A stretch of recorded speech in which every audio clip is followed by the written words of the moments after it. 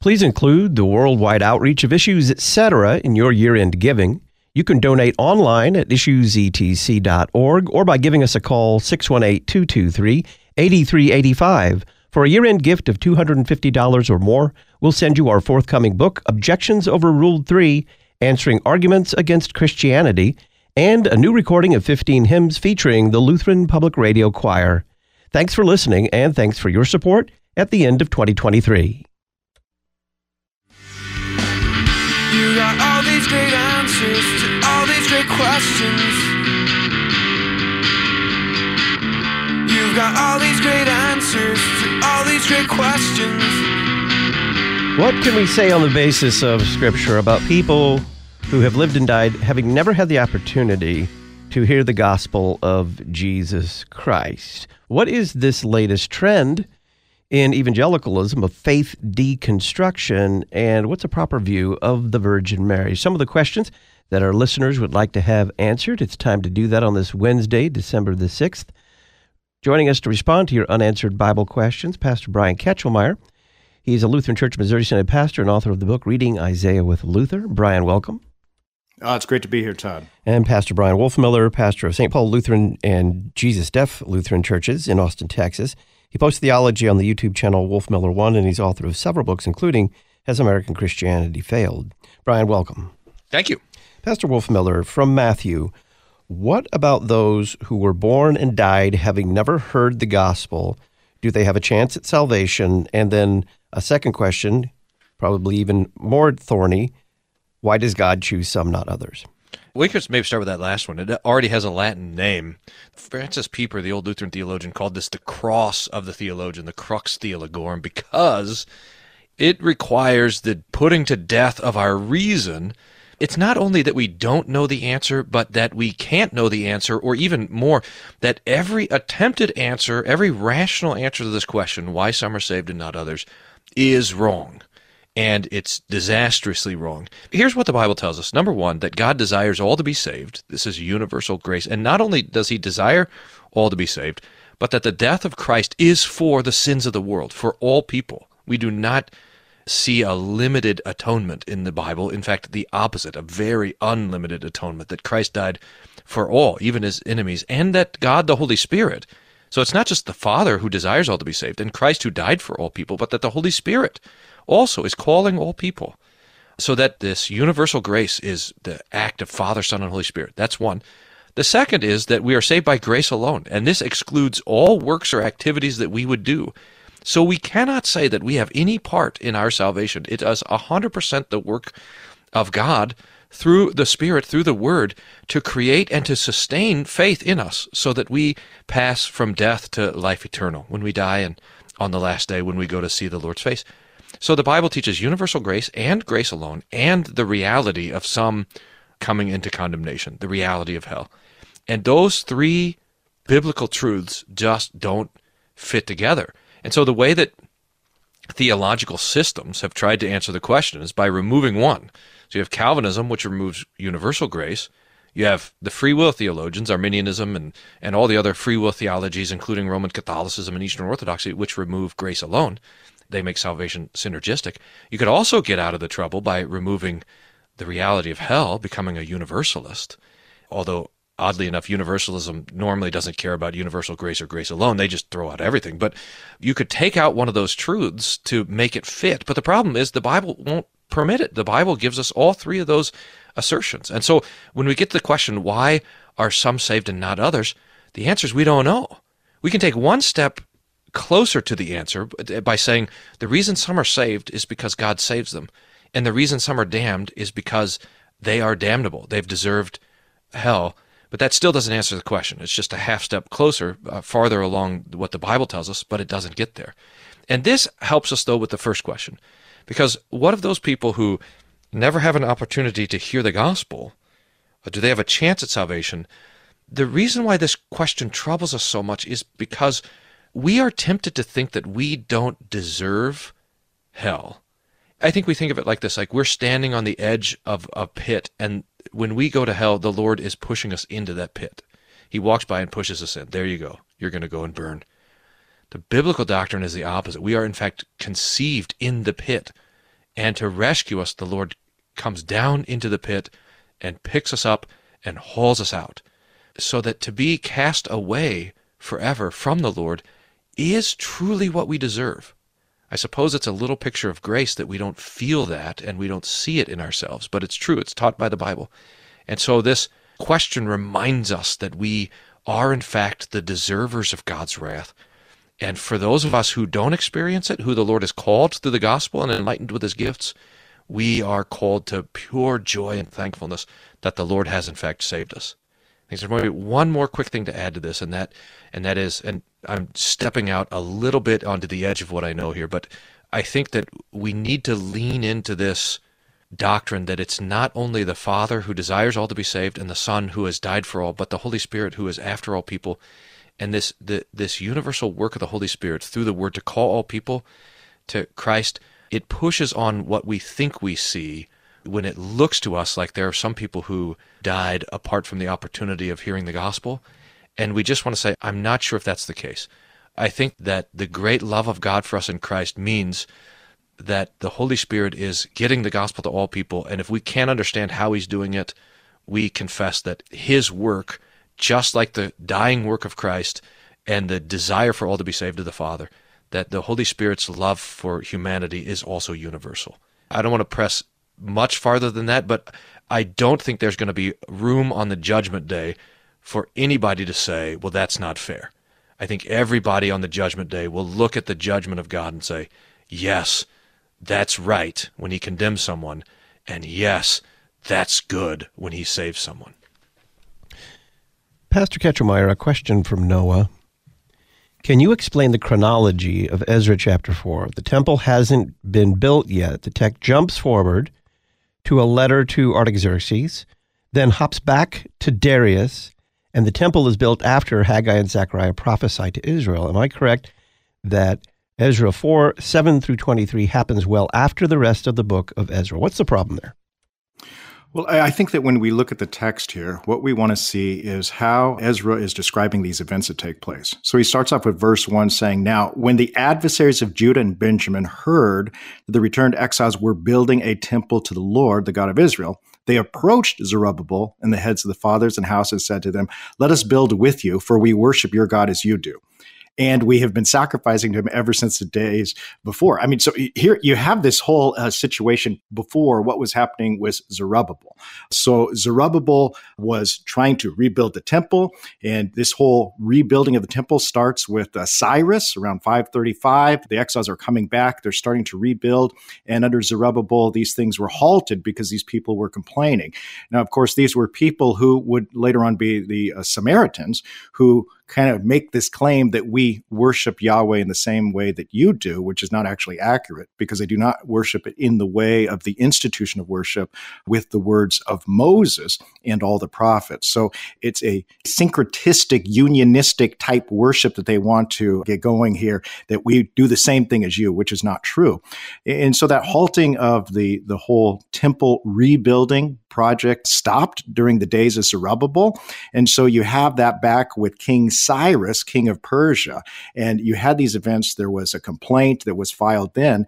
And then you have it in verse 4, "Then the people of the land discouraged the people of Judah and made them afraid to build and bribed counselors against them to frustrate their purposes all the days of Cyrus, king of Persia." So this thing was going on even until the reign of Darius, king of Persia.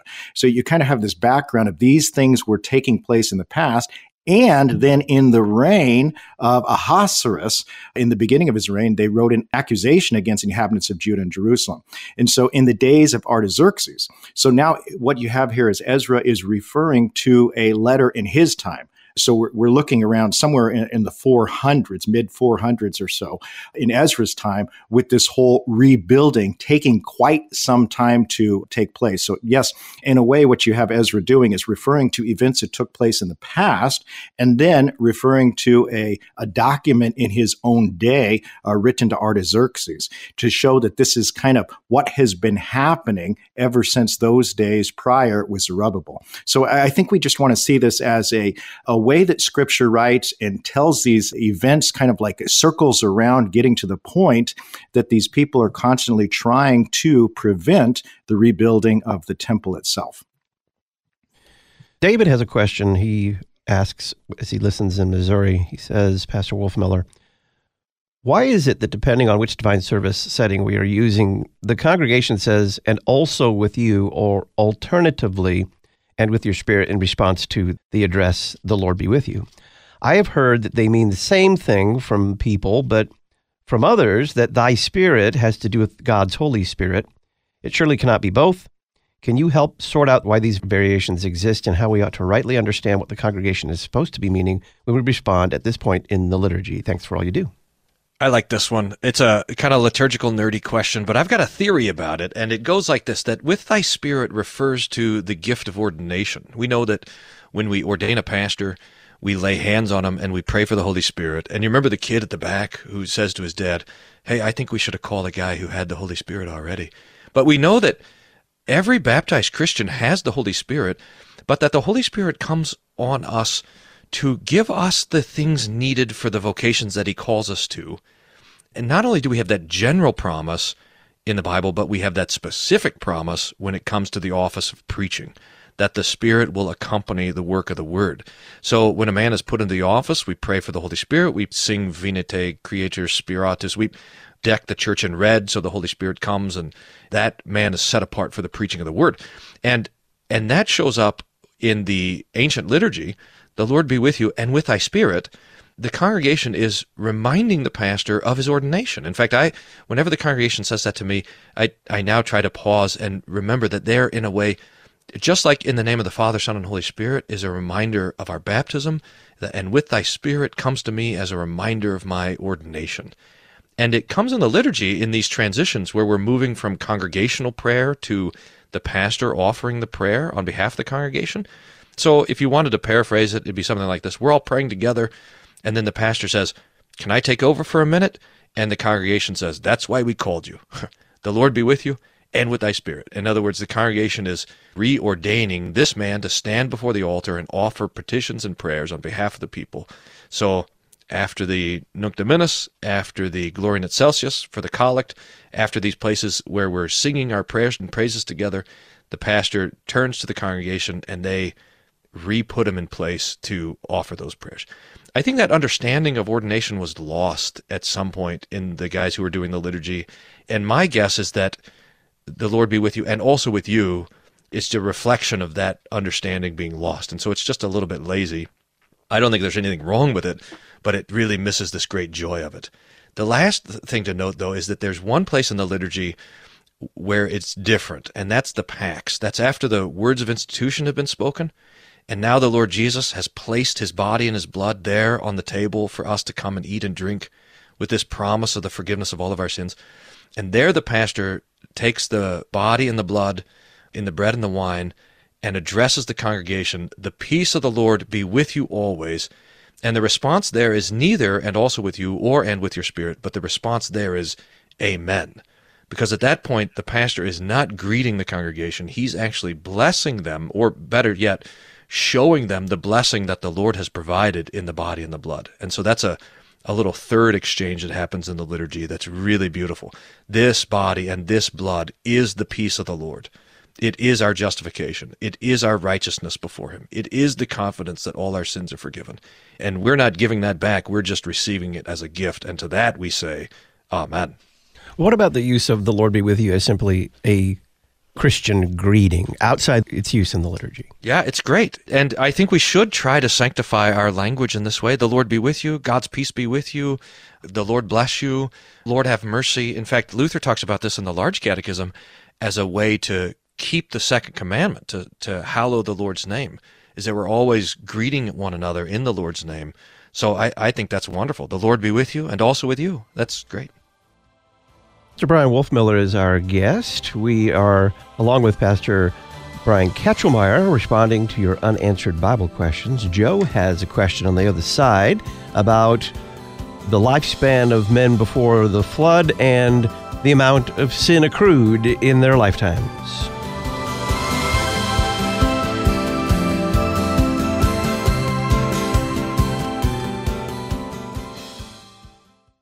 This week on The Word of the Lord Endures Forever, we launch into the prophet Micah with The Lord is coming, exile is coming, Woe to oppressors, do not preach, and rulers denounced. Join me, Pastor Will Whedon, for the Word of the Lord endures forever, your daily 15-minute verse-by-verse Bible study on demand. Listen at thewordendures.org or on your favorite podcast provider. Psalm 144:1. Blessed be the Lord my rock, who trains my hands for war and my fingers for battle. Those serving in the armed forces want LCMS chaplains. We need courageous pastors to bring the gospel and sacraments to those protecting our nation, along with wise counsel and the peace found only in Christ Jesus. If you are between the age of 26 and 43 and have a heart for ministry in the armed forces, call 314-996-1337 or email lcmschaps@lcms.org. Memoria Press's award-winning Latin programs have successfully taught hundreds of thousands of students across the world. Their easy-to-use, step-by-step Latin curriculum provides students with an academic vocabulary, a mastery of English grammar, and strong critical thinking skills. If you're interested in learning more, visit them at memoriapress.com and use the coupon code LPR24 at checkout. Memoria Press, saving Western civilization, one student at a time. Our children are always a blessing to us, but not only are we blessed by them, but we have opportunities to bless them as well. Pastor Christopher Nuttleman, in the December issue of the Lutheran Witness, takes up the topic of blessing your children, how to bless them in your home, with the Word of God and prayer. To learn more, pick up your copy of the December issue of the Lutheran Witness, visit cph.org/witness to subscribe, or visit witness.lcms.org to learn more. The Lutheran Witness, helping you interpret the world from a Lutheran perspective. Declaring to you the whole counsel of God, you're listening to Issues, Etc. I think every man, every Christian should consider, at least, the possibility of God calling him into the holy ministry. Issues, Etc. regular guest Dr. Carl Fickencher of Concordia Theological Seminary, Fort Wayne, Indiana. Because that's the way that God has designed for faith in Christ Jesus to be spread, for the gift of eternal life that Christ Jesus earned by his death and resurrection to be shared with people by the washing of baptism for infants and for adults, for the instruction, the proclamation of the word that happens on a nonstop basis in God's kingdom. God uses people, he uses men to be those proclaimers, to be those men who share the sacraments. If you've ever considered becoming a pastor, contact Concordia Theological Seminary in Fort Wayne, Indiana. Their phone number, 1-800-481-2155, 1-800-481-2155, or visit ctsfw.edu.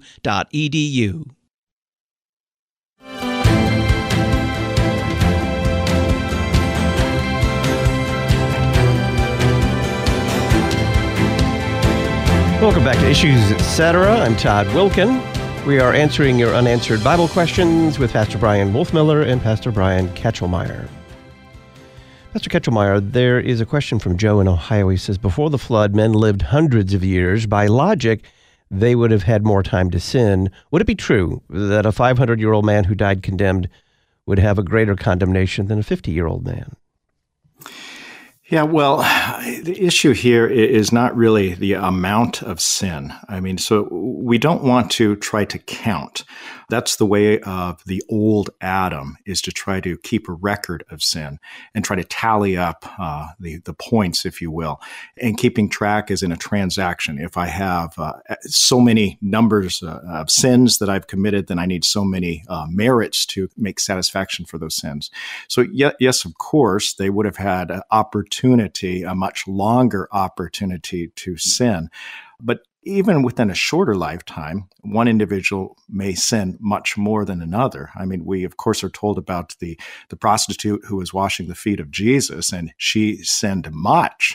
And because she sinned much, she understood the significance of the forgiveness of all of her sins, that Christ had made satisfaction for all.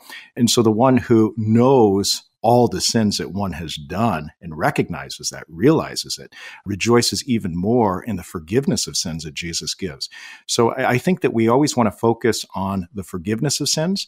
And so it's a totality that Jesus died for all sins, the sins of the whole world, all the sins I've committed, all the sins that others have committed, the sins that have been committed in the past, and the sins that have been committed in the future. So again, our eyes should be on Jesus and the forgiveness and the satisfaction he's made for whatever number of sins it may be.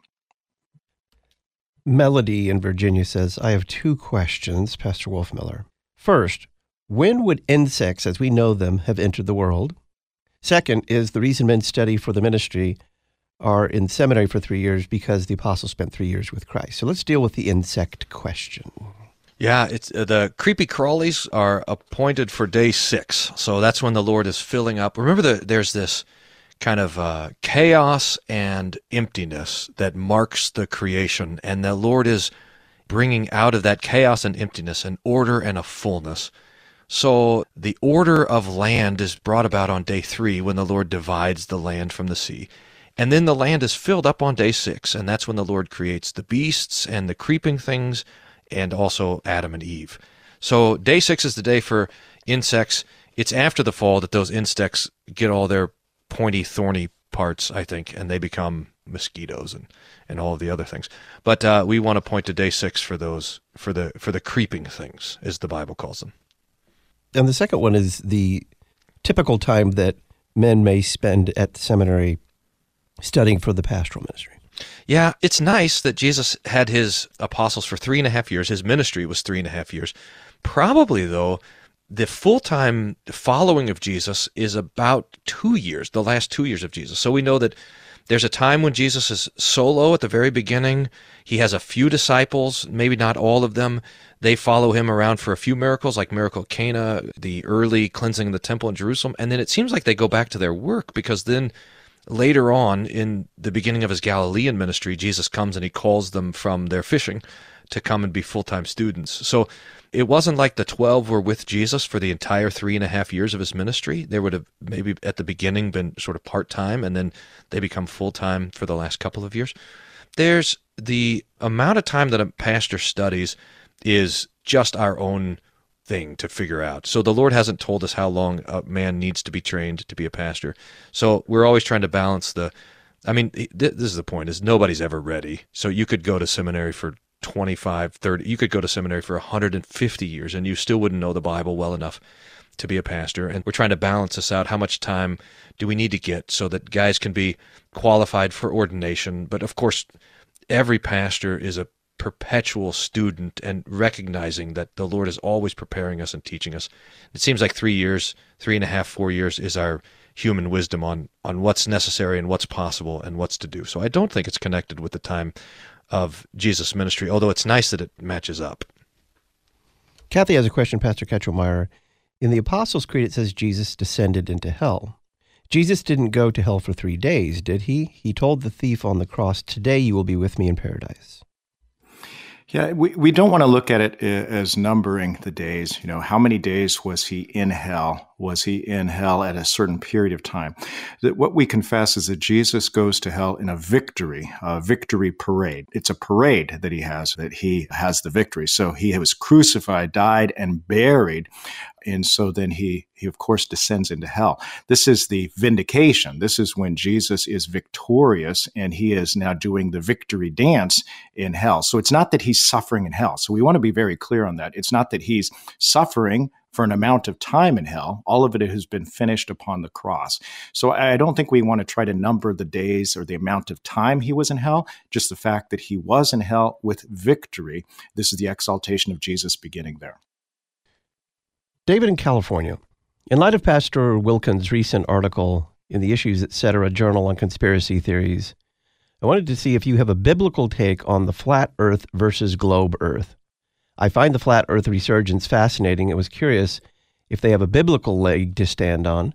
There are many passages that deal with the construction of the earth from Genesis to Revelation. Does it move? Where are the corners of the globe? Is it a dome? Where do the heavens, earth, Sheol, and hell all dwell? Waters above the sky. Some that are interesting are Genesis 1, 1 through 30, Revelation 7, Psalm 104. Isaiah 40 and Matthew 4:8. It seems that there would be some conflict between the science astronomers and how the earth is presented in scriptures. I would love your interpretation on the subject. Thank you for all you do for the Lutheran Church Missouri Synod issues and the Kingdom. Blessed Advent. So, I want both of you to take a stab at this. And if you haven't read my article on the conspiracy theories, I'm simply pointing out the dangers and the implicit idolatry in many conspiracy theories. What do you want to do, Pastor Wolfmueller, with flat Earth? Yeah, so I'm just going to give a couple of hints and then look forward to hearing what Pastor Kachelmeier has to say about this. Every time you see people, there is a common thread that will argue that the biblical cosmology, the sort of structure of the universe, is a earth-centered, flat earth picture. In fact, you'll see these pictures drawn out, like the earth is flat and there's a dome over them and there's the pillars underneath and there's this canopy.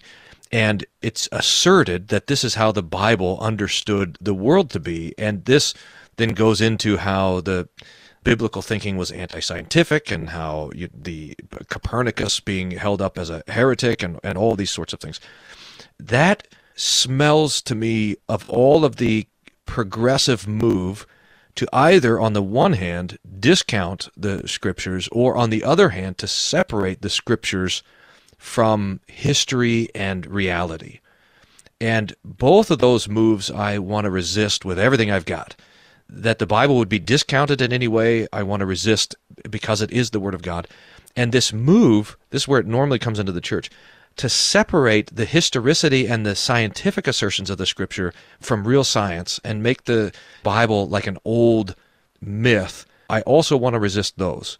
And so I would like to say that there are ways of looking at the texts of the Scripture that describe the way the world is that are not in conflict with the way that we understand the planets to be spiraling around the earth and all of the planets to be spiraling around the sun and the sun to be moving in the midst of the universe.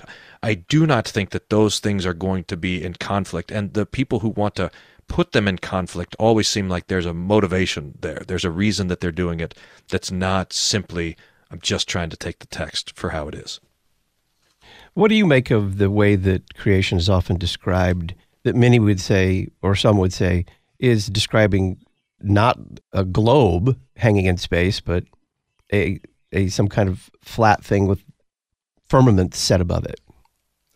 Well, Todd, I think it's ironic because in your article itself, I mean, you're talking about the conspiracy. And so you have on one end of the spectrum, if there's evidence that proves the theory, you say, look, this proves that it's a conspiracy. But if you find evidence against it, you say, look, this proves the conspiracy because the truth is being suppressed. So it's one of those funny things because you actually mentioned that in the article as an example of these things. So we don't want to get bogged down in this flat earth thing where we have that kind of conspiracy theory that it's a win-win situation for somebody who calls it a conspiracy and says, I'm a flat earther, and so here's my proof. And that if you don't believe me, that's proof that you're suppressing the truth itself.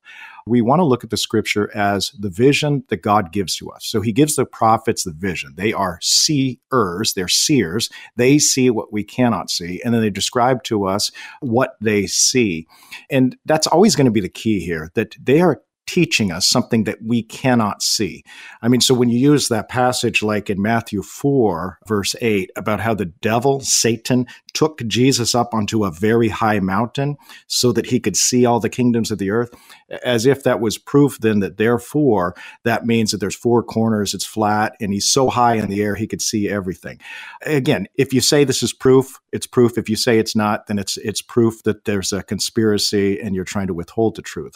But I don't think that the key there is that Jesus was so high up in the air, and because the earth was flat, he could see everything, whereas if the earth was round, he couldn't see everything. That's really not the point of that text. I mean, the point of the text is the devil is a liar and a deceiver, and he is trying to usurp the authority and power of Christ. He's trying to prevent God's kingdom from coming. And so God's kingdom comes with his word. And so we always want to hear what the Lord has to say. And when the prophets speak, like in Isaiah chapter 40, The text, it says, when it's these questions of meditation, do you not know? Do you not hear? I mean, you know and you hear from the Word of God. You see with your ears because you see what you cannot see, and God gives you this revelation. And he says, has it not been told you from the beginning? Have you not understood from the foundations of the earth? Now, of course, God alone is the eternal one. God alone was there at the foundation, the founding of the earth. So foundation can both be used in a physical sense, like a foundation of a house, and it can also be used in the understanding of a founding, putting something, instituting it, putting it into place at the foundation of the earth. So he alone is the eternal one. And even in that passage itself, Isaiah is using this language of trying to make a similar connection to what we see. So he says, it is he who sits above the circle of the earth, and its inhabitants are like grasshoppers. That does not mean that the inhabitants are grasshoppers. It does not mean that necessarily that the earth has a circle. I mean, I remember when I was a kid and I looked up into the heavens and I thought the heavens looked like a circle to me, like a globe, like we were in a snow globe. I mean, that's what I thought as I was a kid, just kind of looking around what I was experiencing myself. But here you have this comparison of inhabitants, people. They're like grasshoppers to God. They're small. They're insignificant. Or this language of God stretching out the heavens like a curtain. I mean, this is the imagery of trying to explain that it is God alone who has the authority and the power to create everything out of nothing. And to him, it's just like as if you were stretching a curtain. I mean, it's that simple. You just take a curtain, you open it up, you close it, and it's that simple for God to create everything out of nothing. So this idea that he stretches out the heavens like a curtain and he spreads them out like a tent to dwell in. Okay, not that it's a tent per se, but understanding the idea of a dwelling place and how simple it is if you set up a tent. This is God, who is the creator of all things, can create things by opening up the heavens into a dwelling place, creating something that did not exist before. And so I think that you really want to look at these passages in that way, where God is describing things to us that we cannot see with our own eyes. Or in that Psalm 104 passage, when you're saying, bless the Lord, O my soul, O Lord my God, you are very great. You are clothed with splendor and majesty, covering yourself with light as with a garment. So notice this, as with a garment. I mean, so you're trying to describe this, that he's the one who's stretching out the heavens like a tent. He's the one who lays the beams of his chamber on the waters. He's the one who makes the clouds his chariot. So the idea of the clouds being a chariot, that he comes in the cloud, he moves in the cloud, a reference to, of course, the Exodus, that God is present physically, tangibly in the cloud, the pillar of cloud by day and the pillar of fire by night, that he comes to be promising his presence with his people in something that they can tangibly see. Or he rides on the wings of the wind. I mean, this is this imagery of trying to describe this. And then he makes his messengers, his angels, like winds, his ministers as a flaming fire. And he's the one who set the earth on its foundation. So it's describing God, who alone is the creator of all things. And everything else, including the angels, the angelic beings, the messengers, they are created things. But God alone is the one who creates the foundation of the earth, that it should never be moved. So he's the one who sets it into place. He's the one who covers up the deep as with the garment, and the waters stood above the mountains. So this is all just describing who God is and his actions and how he comes to do things. Pastors Bryan Kachelmeier and Pastor Bryan Wolfmueller are responding to your unanswered Bible questions. Both of them are graduates of Concordia Theological Seminary, Fort Wayne, Indiana, where they form servants in Jesus Christ who teach the faithful, reach the lost, and care for all. Find out about studying for the vocations of pastor or deaconess at ctsfw.edu or by calling 1-800-481-2155, Concordia Theological Seminary, Fort Wayne, Indiana. On the other side, a question about whether or not Lutherans are cessationists.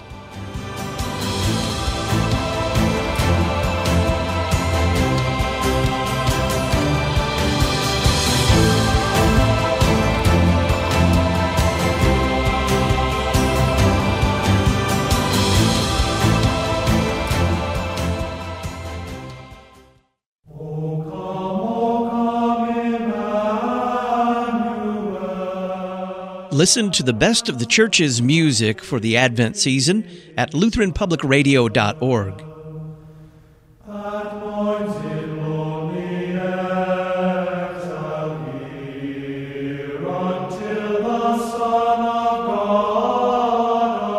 Sacred music for the Advent season. LutheranPublicRadio.org.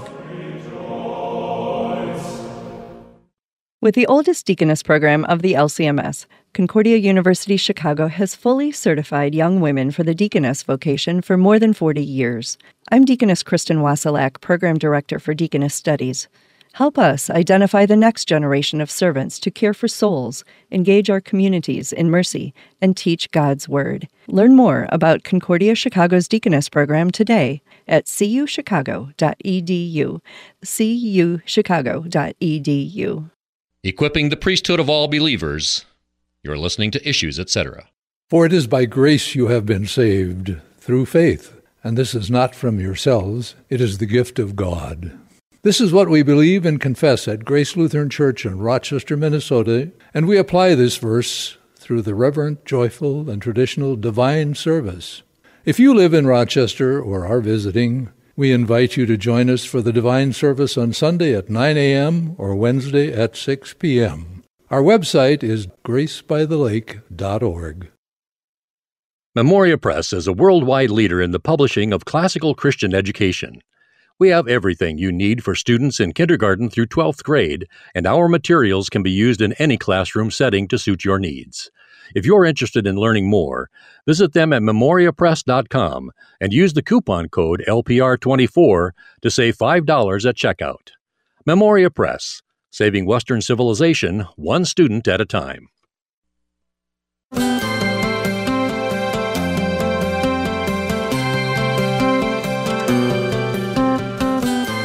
Welcome back. I'm Todd Wilkin. This is Issues, Etc. Pastor Bryan Wolfmueller and Pastor Bryan Kachelmeier are our guests as we respond to your unanswered Bible questions. Jason in North Carolina, are Lutherans cessationists? So, Pastor Wolfmueller, what is a cessationist? Cessationism refers to the gifts of the Holy Spirit and if they are still active in the church or not. And so this comes out of the charismatic renewal and revival movement, the Pentecostal movement, where speaking in tongues was understood as an indication of the Holy Spirit, and people were understood to have the gifts of prophecy, of knowledge, special knowledge from God, of even performing miracles and healings, and so forth. And a lot of churches reacted to that by saying, no, those gifts belong especially to the time of the apostles, and they ceased after that, after the canonization of the Scriptures. That would be the cessationist view. I suppose it's like amillennialism, in the sense that it began as a derogatory term. I think that Lutherans are cessationist adjacent. In other words, for all practical purposes, I think we say, yes, the gifts that are described in the book of Acts and that are described in the list of sign gifts in 1 Corinthians and Romans, that we understand these gifts to be associated with the apostolic age. I don't want to embrace full-on cessationism because I don't think it's wise to say that the Lord can't do these miracles or give these particular gifts, but we are not promised these gifts. We are not commanded to look for these gifts. We are not to rely on these gifts. And the things that we see in the charismatic and Pentecostal churches today are not those gifts described in the New Testament. We can be plain on this. If you talk about the gifts that are showing up in the Pentecostal churches, not only are we not cessationists, like these are the gifts that the church had and then we've lost. No, the church, those gifts that the Pentecostals want to say that they're receiving from the Spirit, the church never had. This gibberish talk, that tongues is some sort of angelic gibberish, is not biblical. We see in the Bible that the gift of tongues was speaking in other languages. That the gift of tongues is the mark of the Holy Spirit. That is not biblical. Paul says that some speak in tongues, others do not, and that the gift of tongues is not a gift to be desired. Much less can that gift be one that we make the mark of a Christian. That's an incredible abuse of that text. And perhaps the biggest abuse is the fact that the Holy Spirit comes with the fruit of self-control, whereas modern Pentecostalism wants one of the fruits of the Holy Spirit's presence to be the loss of self-control. That's not the Holy Spirit. That's anti-Holy Spirit. That's exactly the opposite of what the Holy Spirit does. So the Pentecostal movement, which has made God a God of disorder rather than a God of order, must be rejected on grounds of the Scripture. And it's kind of a trick to say, oh, you're a cessationist, as if those gifts that they're manifesting are the original spiritual gifts of the early church. No, whatever's showing up in the charismatic circles is not what was happening in the early church. And so I know that's why I'm a little bit wary of the word, because it kind of is a little bit of a rope-a-dope on wrong footing as we enter into the conversation. Dana says, this is for you, Pastor Kachelmeier. Many sources in our culture talk about the importance of meditation for mental, physical, and spiritual health. I have heard a Lutheran pastor mention the value of solitude, defined by learning to sit quietly. I've also heard it explained by others as guided imagery, thinking, or relaxing images such as the beach. It has been described as being grounded in the present, focusing on one's breathing, feet on the floor, body sensations, etc.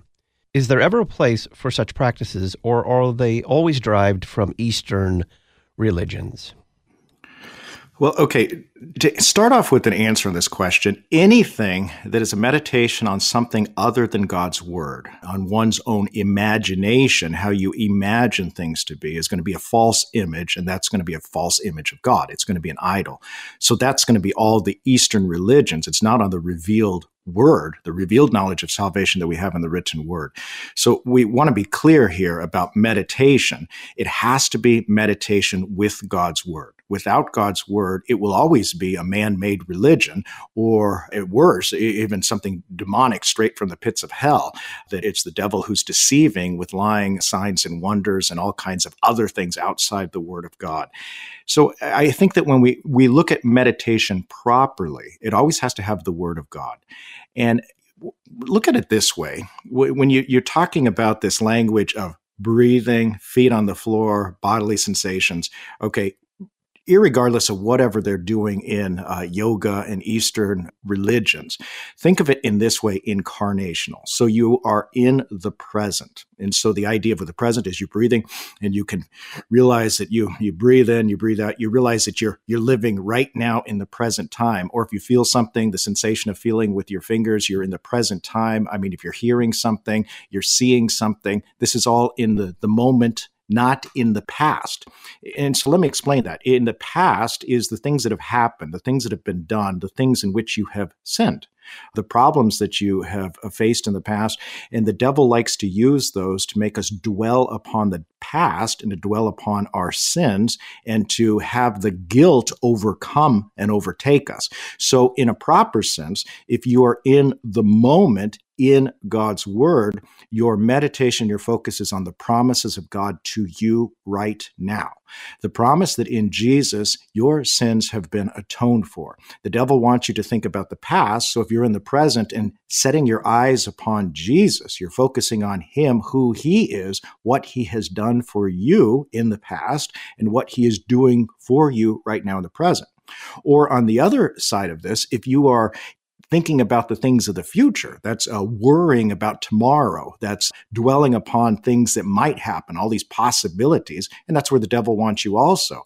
The devil wants you to think about the endless possibilities so that you are stressed out, anxious about your actions and what you could do to prevent these things. Now, notice, in essence, these are all meditations of your mind. You're either dwelling upon the past, you're dwelling upon the future, things that have not come yet, things that have not been done yet.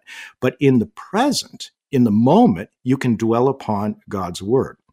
And so I think that's really the key that we want to see here. And like in Psalm 77, when you take the Psalms and you meditate upon the Psalms, you listen to God's voice in the present. So as you are reading through the Psalms right now in the present, you're not dwelling with your mind, meditating upon the things in the past, or with your mind daydreaming about the things that could happen tomorrow, but instead you're in His promised present with His promised presence with His word of promise. So like in Psalm 77, if you drop down to verse 11, it says, I will remember the deeds of the Lord. Yes, I will remember your wonders of old.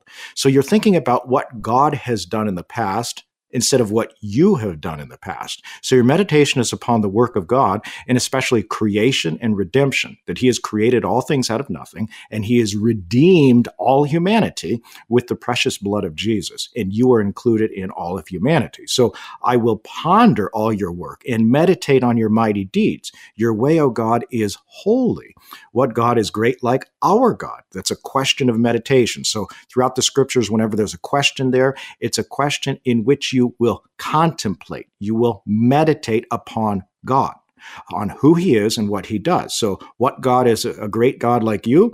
Or you are the God who works wonders. You have made known your might among the peoples. You, with your arm, redeemed your people, the children of Jacob and Joseph.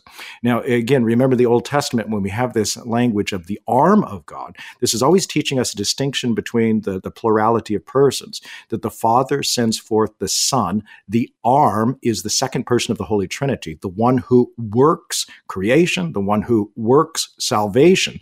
So your emphasis now is upon what God has done to create us originally in his image and likeness, and after the fall, what God has done to restore us into the image and likeness of his Son, who is the true image of the invisible God. So the focus again is upon Jesus right now in the present, what he has done in the past, what he's promised, that your sins have been taken care of, they've been atoned for, and what he promises in the future. He promises to come to judge living and the dead, but right now we have a mediator, an advocate with the Father, an intercessor who intercedes for us between our sin and our wrath. He takes it upon himself, so our sin becomes his sin, his righteousness becomes our righteousness, so that we know on the last day, on the final judgment, we already know what the verdict is. The verdict is not guilty. For those who are in Christ, they are a new creation and there is no condemnation. So when we talk about meditating and contemplating properly, we have to do this with God's Word, and God's Word is always about the person and work of Jesus to bring forth our forgiveness, life, and salvation. Pastor Bryan Kachelmeier is our guest, along with Pastor Bryan Wolfmueller. We are responding to your unanswered Bible questions. We got a question about the Virgin Mary next.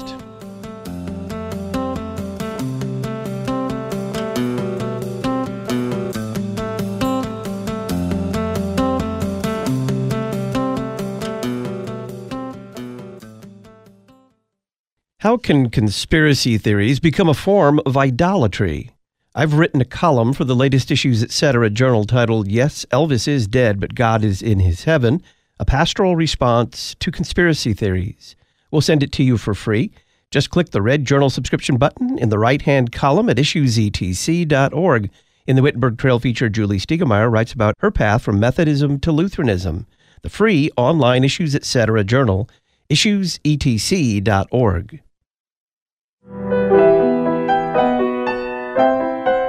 Do you need a rest from the world's headlong rush to Christmas? Someplace where you and your family can slow down and prepare for Christ's birth at the church's rather than the world's pace? A midweek evening Advent service is the perfect time for your first visit to a Christ-centered, cross-focused Lutheran church. Learn more on the Find a Church page at issuesetc.org or send an email to talkback@issuesetc.org. Not everyone is comfortable with new technology. Dial A Podcast gives all generations of your congregation an easy way to hear your sermons, or even devotionals and Bible studies. Once you've completed a simple one-time setup, we take care of the rest. All your congregants have to do is dial the number from any phone to listen to your latest podcast, all at no additional cost to them. Dial A Podcast. Extend the reach of your sermons. Get started at dialapodcast.com now. Luther Academy provides additional theological education for our mission partners around the world, specifically pastors who are asking for additional education but do not have the necessary resources in their own church bodies. By donating to Luther Academy today, you will be supplying food, housing, books, professors, and travel for Lutheran pastors who attend our conferences. To learn more about Luther Academy and how you can donate today, visit lutheracademy.com. lutheracademy.com.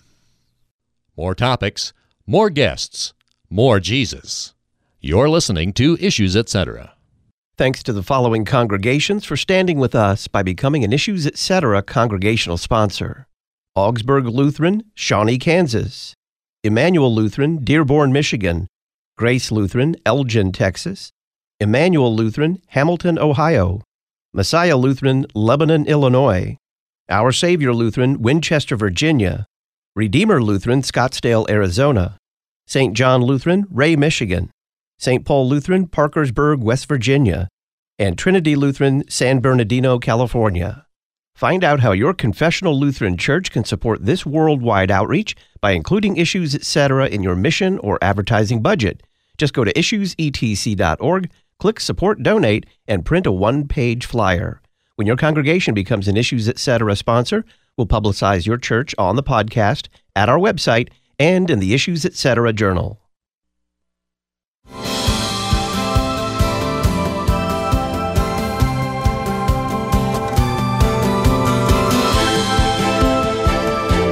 Welcome back. We are responding to your unanswered Bible questions. Pastor Bryan Kachelmeier is our guest, along with Pastor Bryan Wolfmueller. Pastor Wolfmueller, from Joan, a question.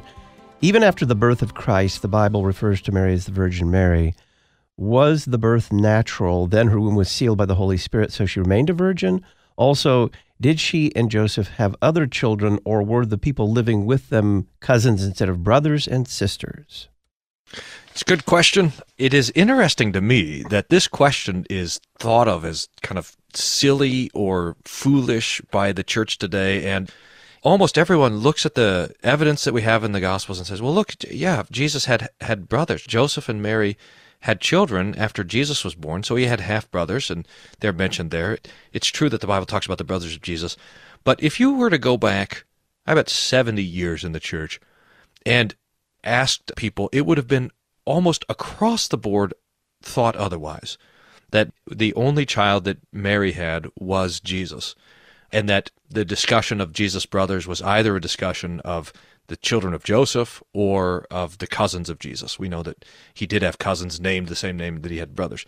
It's a phenomenally interesting thing to me. I don't know exactly what it means, but really, you go back 70 years and it just, like, all of a sudden switches 100%. So you go back to the early Lutherans in the Missouri Synod, like Francis Pieper, C.F.W. Walther, and they would have believed that Jesus was the only child of Mary, and that Mary was a virgin both before Jesus was born and after Jesus was born. And this is captured by Luther almost thoughtlessly when they translate his Smalcald articles from German into Latin. Mary is called the Ever-Virgin, and Calvin thought this, Zwingli thought it, Luther thought it, the Catholic. It was the thought in the church that Jesus had half-brothers was an outlier thought until 70 years ago, and then it just completely reversed. Francis Pieper, when he's talking about this, says that this is a question of history. So we don't know for sure in the Bible. We can't say one way or another. Martin Chemnitz spends a lot of time working with the word until in Matthew, where it says that Joseph didn't know Mary until the child was born. And Chemnitz will indicate grammatically that until does not indicate a change. So it doesn't tell us anything positive about what happened afterwards. It only tells us what happens before and so forth. And so the Lutherans actually spent a lot of time doing some work to indicate that Jesus was the only child of Mary. But again, Pieper says that since it's a matter of history, a person's orthodoxy cannot be determined on what they think of the question. And I think that's probably a pretty fine way to think about it, that we just don't have enough evidence in the Scripture. It does indicate how we think of tradition, if we have a generous view of church tradition or not, how we come down on this question. But that's the kind of the state of the question. I used to teach, by the way, Sunday school on this every Christmas, about the question of the perpetual virginity of Mary, until one lady said, "Pastor, every year you ruin Christmas by making us think about these things." So I don't do that anymore, but I do think it's a good way for us to think about not only how we look at the Scriptures, but how we look at church history and how we try to stand in line with the broad strokes of interpretation on these questions. In that vein, Pastor Wolfmueller, Kevin says, I'm a new listener to Issues, Etc., and for full disclosure, not a Lutheran. That's not a problem. Certainly a supporter of everything I hear so far. I'm a conservative evangelical Christian. I was wondering, what is the historical view of Mary in the Missouri Synod and or in the Wisconsin Evangelical Lutheran Synod or the Evangelical Lutheran Synod, the three conservative Lutheran church bodies in America. More generally, what is the view of Mary? Yeah, let's take just the Book of Concord, so the Lutheran Confessions, and compare it to the Catholic tradition. So in the Catholic tradition, there's 4 and maybe a 5th great Marian doctrine. They are the Theotokos, that Mary is the mother of God, the bearer of God, the Semper Virgo, that Mary was always virgin, the Assumption of Mary into heaven, the Immaculate Conception of Mary, and then the idea that Mary is the co-redeemer. Not official Catholic dogma yet, but probably pretty close. The Lutheran confessions embrace the first one wholeheartedly, that Mary is the Theotokos, the bearer of God. And this is important. It's actually saying less about Mary than it does about Jesus, that Jesus is the God-man. He's God in the flesh. So when Mary is the mother of Jesus, Mary's the mother of God. Just like the tomb is the tomb of God, and the death of Jesus is the death of God. And that's a confession that the early church made to cut the line between the Nestorian heretics who wanted to separate the two natures. So we confess that. The second Marian doctrine, the Semper Virgo, is again, because it's a question of history, is not considered a question of orthodoxy. So while most Lutherans in history confess the Semper Virgo, that Mary didn't have any other children, it's not common today. It's a curious question. It's not a determiner of orthodoxy. The last two Marian doctrines, the Assumption of Mary and the Immaculate Conception, the Assumption of Mary, some people will argue that Luther held to it. It again is a question of history. Could the Lord have taken Mary into heaven apart from her death? Yes, he could have. Do we have any indication that he intended to do that in the Scripture? No, we do not. Is the history, how do we think of the tradition of that? It's a bit tenuous, but it becomes a question of history. Most Lutherans don't hold to the Assumption of Mary. It's a tricky question for the Catholics, too, because they both hold to the Assumption of Mary and also talk about where Mary was buried, so that's a tricky thing. Where we get into a solid disagreement is with the Immaculate Conception. Most people hear the phrase Immaculate Conception and think it's talking about the virgin birth, that Jesus was immaculately conceived. No, in the Catholic tradition, this refers to the conception of Mary, that Mary herself was conceived apart from the stain of original sin, and so that Mary's flesh did not have a sinful nature. You can see places where Luther would reflect that language, but I think as in a general term, the Lutherans would reject that doctrine just by the plain statement of Scripture that all have sinned and fall short of the glory of God. And really that it doesn't solve any problems. I mean, if Mary was immaculately conceived so that her flesh would be perfect for the conception of Jesus, why couldn't the Immaculate Conception simply happen when Jesus was conceived of the Holy Spirit and the Virgin Mary? It also has to do with our doctrine of original sin, if it's passed down through the Father, and so forth. So the Lutherans reject that, and then when it comes to the fifth Marian doctrine, again, not official, that she's the co-redemptrix, we reject that outright as idolatry. The positive view of the Lutherans for Mary is the same positive view that we have of all the saints, and that is, number one, we thank God for using them as he did, so we especially thank God for using Mary to be the mother of our Lord Jesus Christ, and we honor her and proclaim her to be blessed, as she herself says that all generations will call her blessed. So we thank God for the gift of the incarnation that he worked through Mary. We thank God for the mercy that he showed through Mary, as Mary herself praises God for the mercy shown to her. And then, number three, we attempt to emulate Mary according to our vocations. So especially mothers and wives, give thanks to God for Mary as a godly example of what it means to be a mom, and so forth. And in that way, we extol her as the Scriptures would have us. Pastor Bryan Wolfmueller is our guest. We are responding to your unanswered Bible questions alongside with Pastor Bryan Kachelmeier. A question for Pastor Kachelmeier from Dennis: should we judge another person's spirituality? Is up next.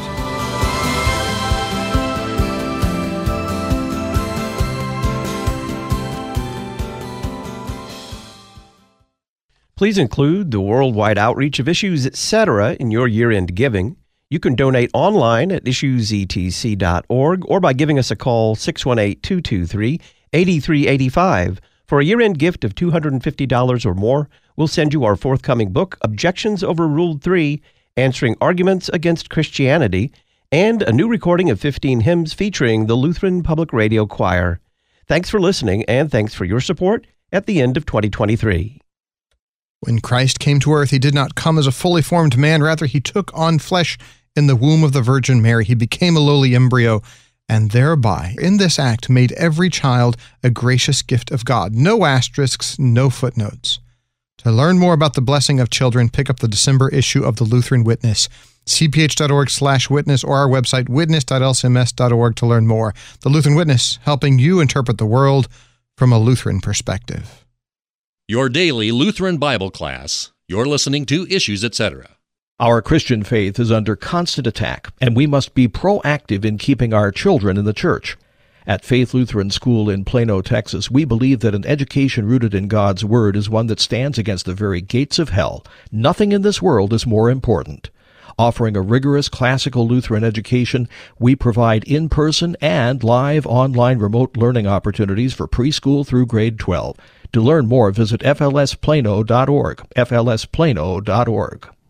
Confessional Lutherans are invited to rent a 4-bedroom, 3-bathroom Table Rock lakefront home in the Ozarks. Table Rock Lake is a premier lake in the heart of the Ozarks for boating, water sports, and fishing. This log cabin-style rental sleeps 12 and is 30 minutes from Branson and 20 minutes from Silver Dollar City.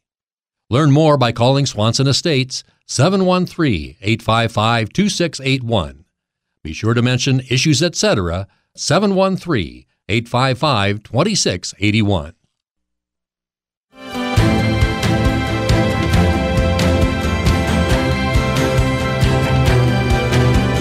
Welcome back to Issues, Etc. We are responding to your unanswered Bible questions with Pastor Bryan Kachelmeier, Lutheran Church Missouri Synod pastor and author of the book Reading Isaiah with Luther, and Pastor Bryan Wolfmueller, pastor of St. Paul and Jesus Deaf Lutheran Churches in Austin, Texas. He posts theology on the YouTube channel Wolfmueller 1, and he's author of several books, including his American Christianity Fail. If you enjoy these episodes with Pastors Wolfmueller and Kachelmeier, please make a year-end gift to Issues, Etc. For a year-end donation of $250 or more, we'll send you our forthcoming book, Objections Overruled 3, Answering Arguments Against Christianity, and a new recording of 15 Christmas and Epiphany hymns featuring the Lutheran Public Radio Choir. You can make a financial contribution online at issuesetc.org or by giving us a call, 618-223-8385. Thanks for listening, and thanks for including the worldwide outreach of Issues, Etc. in your year-end giving. Pastor Kachelmeier, Dennis says, should we judge another person's spirituality?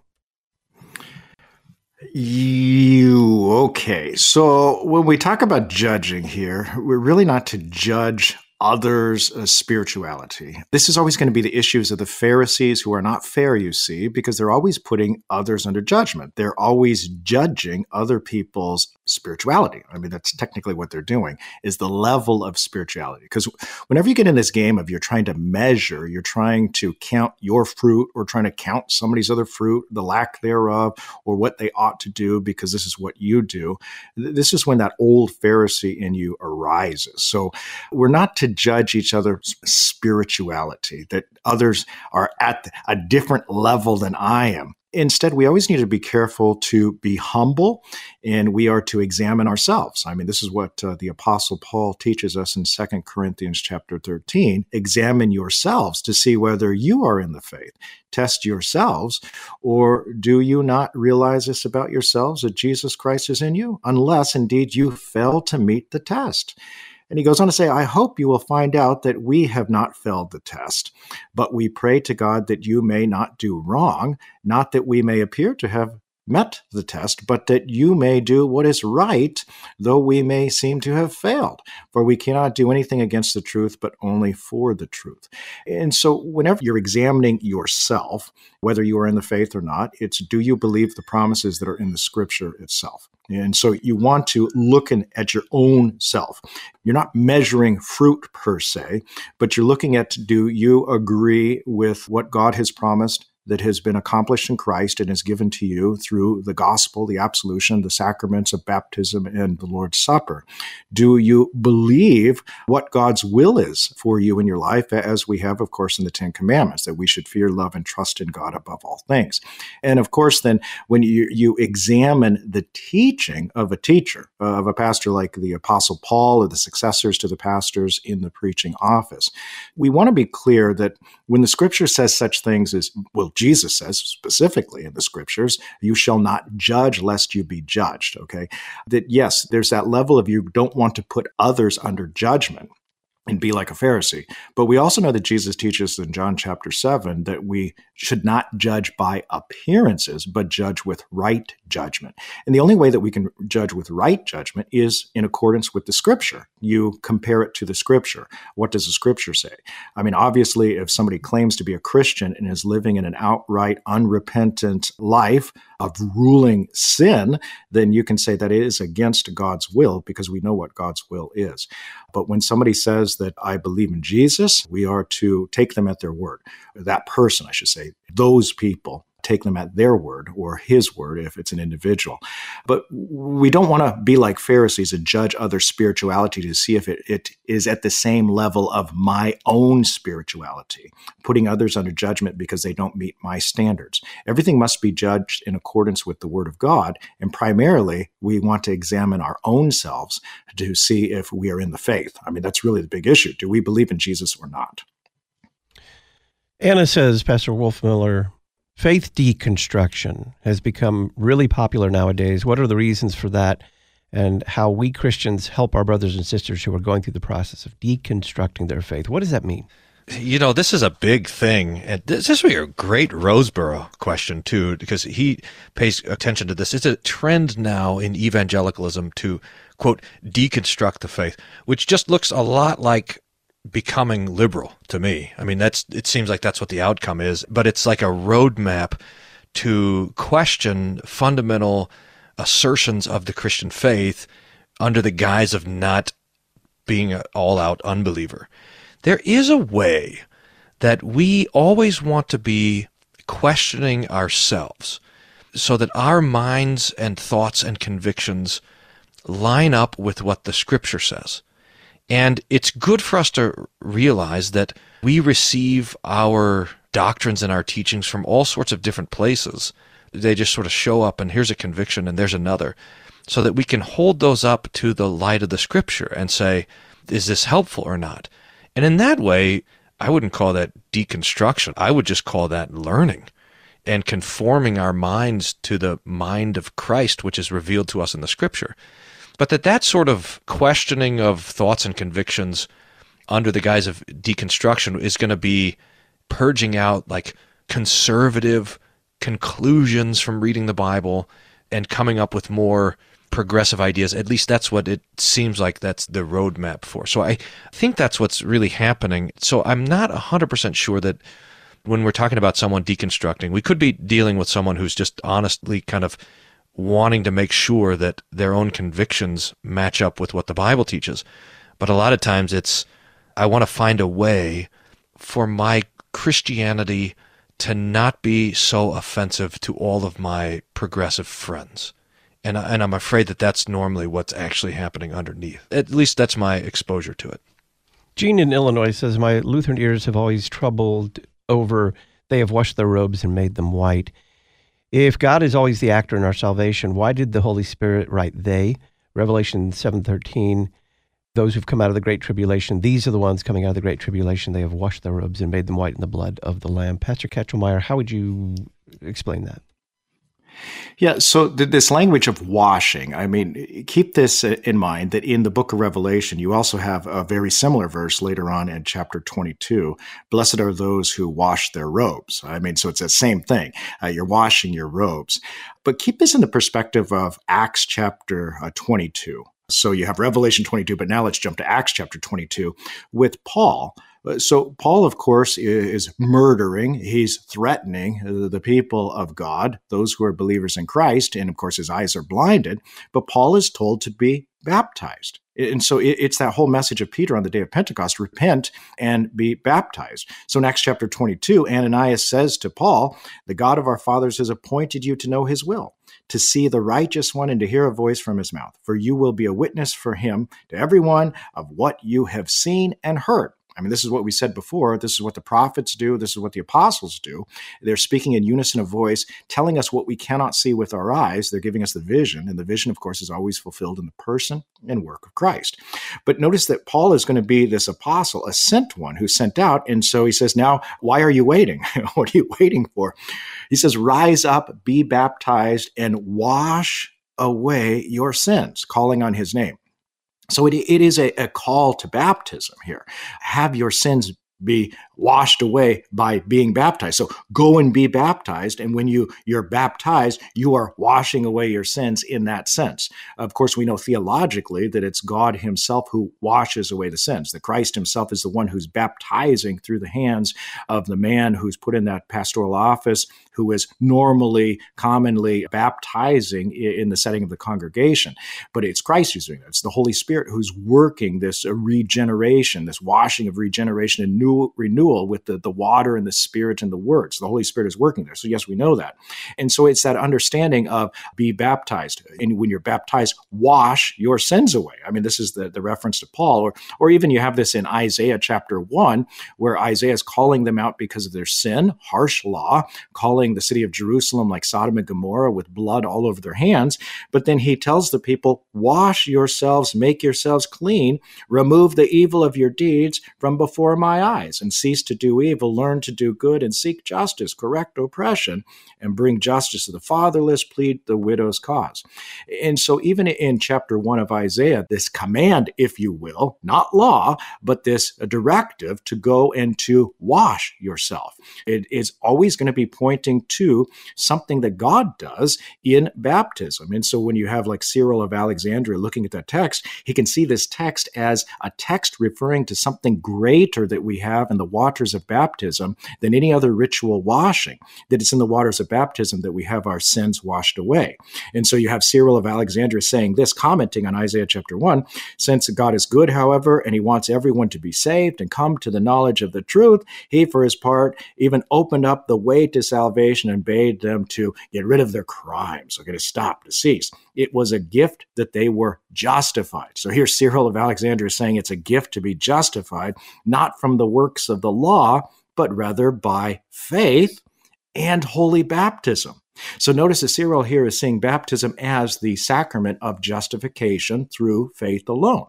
So it's the working of God in baptism, but the promise is there given to us that we've been crucified with Christ and we've been raised in his righteousness. And so this is what Cyril is referring to. I mean, it's wonderful. And so he then says, wash, make yourselves clean, that the law in olden times was prefiguring this in a shadow of something that we have foretold in the grace that comes in holy baptism. And so when you see these references of they've been washed in the blood of Christ, it's only the blood of Christ that can cleanse. It's in baptism that we have the promise that we have been crucified with Christ and our consciences now stand clean before God, not just a washing of the body with water, but granting us that clean conscience before God. Pastor Bryan Kachelmeier is a Lutheran Church Missouri Synod pastor, author of the book Reading Isaiah with Luther. Bryan, thank you. It was great to be here, Todd. And Pastor Bryan Wolfmueller is pastor of St. Paul and Jesus Deaf Lutheran Churches in Austin, Texas. He posts theology on the YouTube channel Wolfmueller 1, and he's author of several books, including Has American Christianity Failed? Bryan, thanks. Thank you, Todd. Thursday on Issues Etc., we'll discuss the biblical canon with Pastor Don Stein. And on Friday, we'll have Craig Parton respond to the argument that the Trinity is a late construct imposed on the Bible. And we'll continue our series, Kids Have Questions, with Pastor Jonathan Connor. I'm Todd Wilkin. Thanks for listening.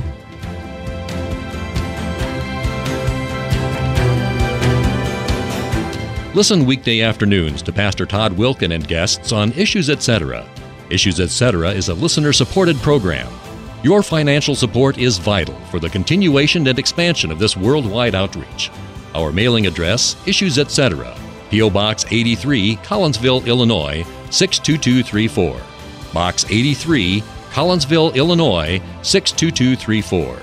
You can also donate at our website, issuesetc.org. Issues Etc. is a production of LPR, Lutheran Public Radio.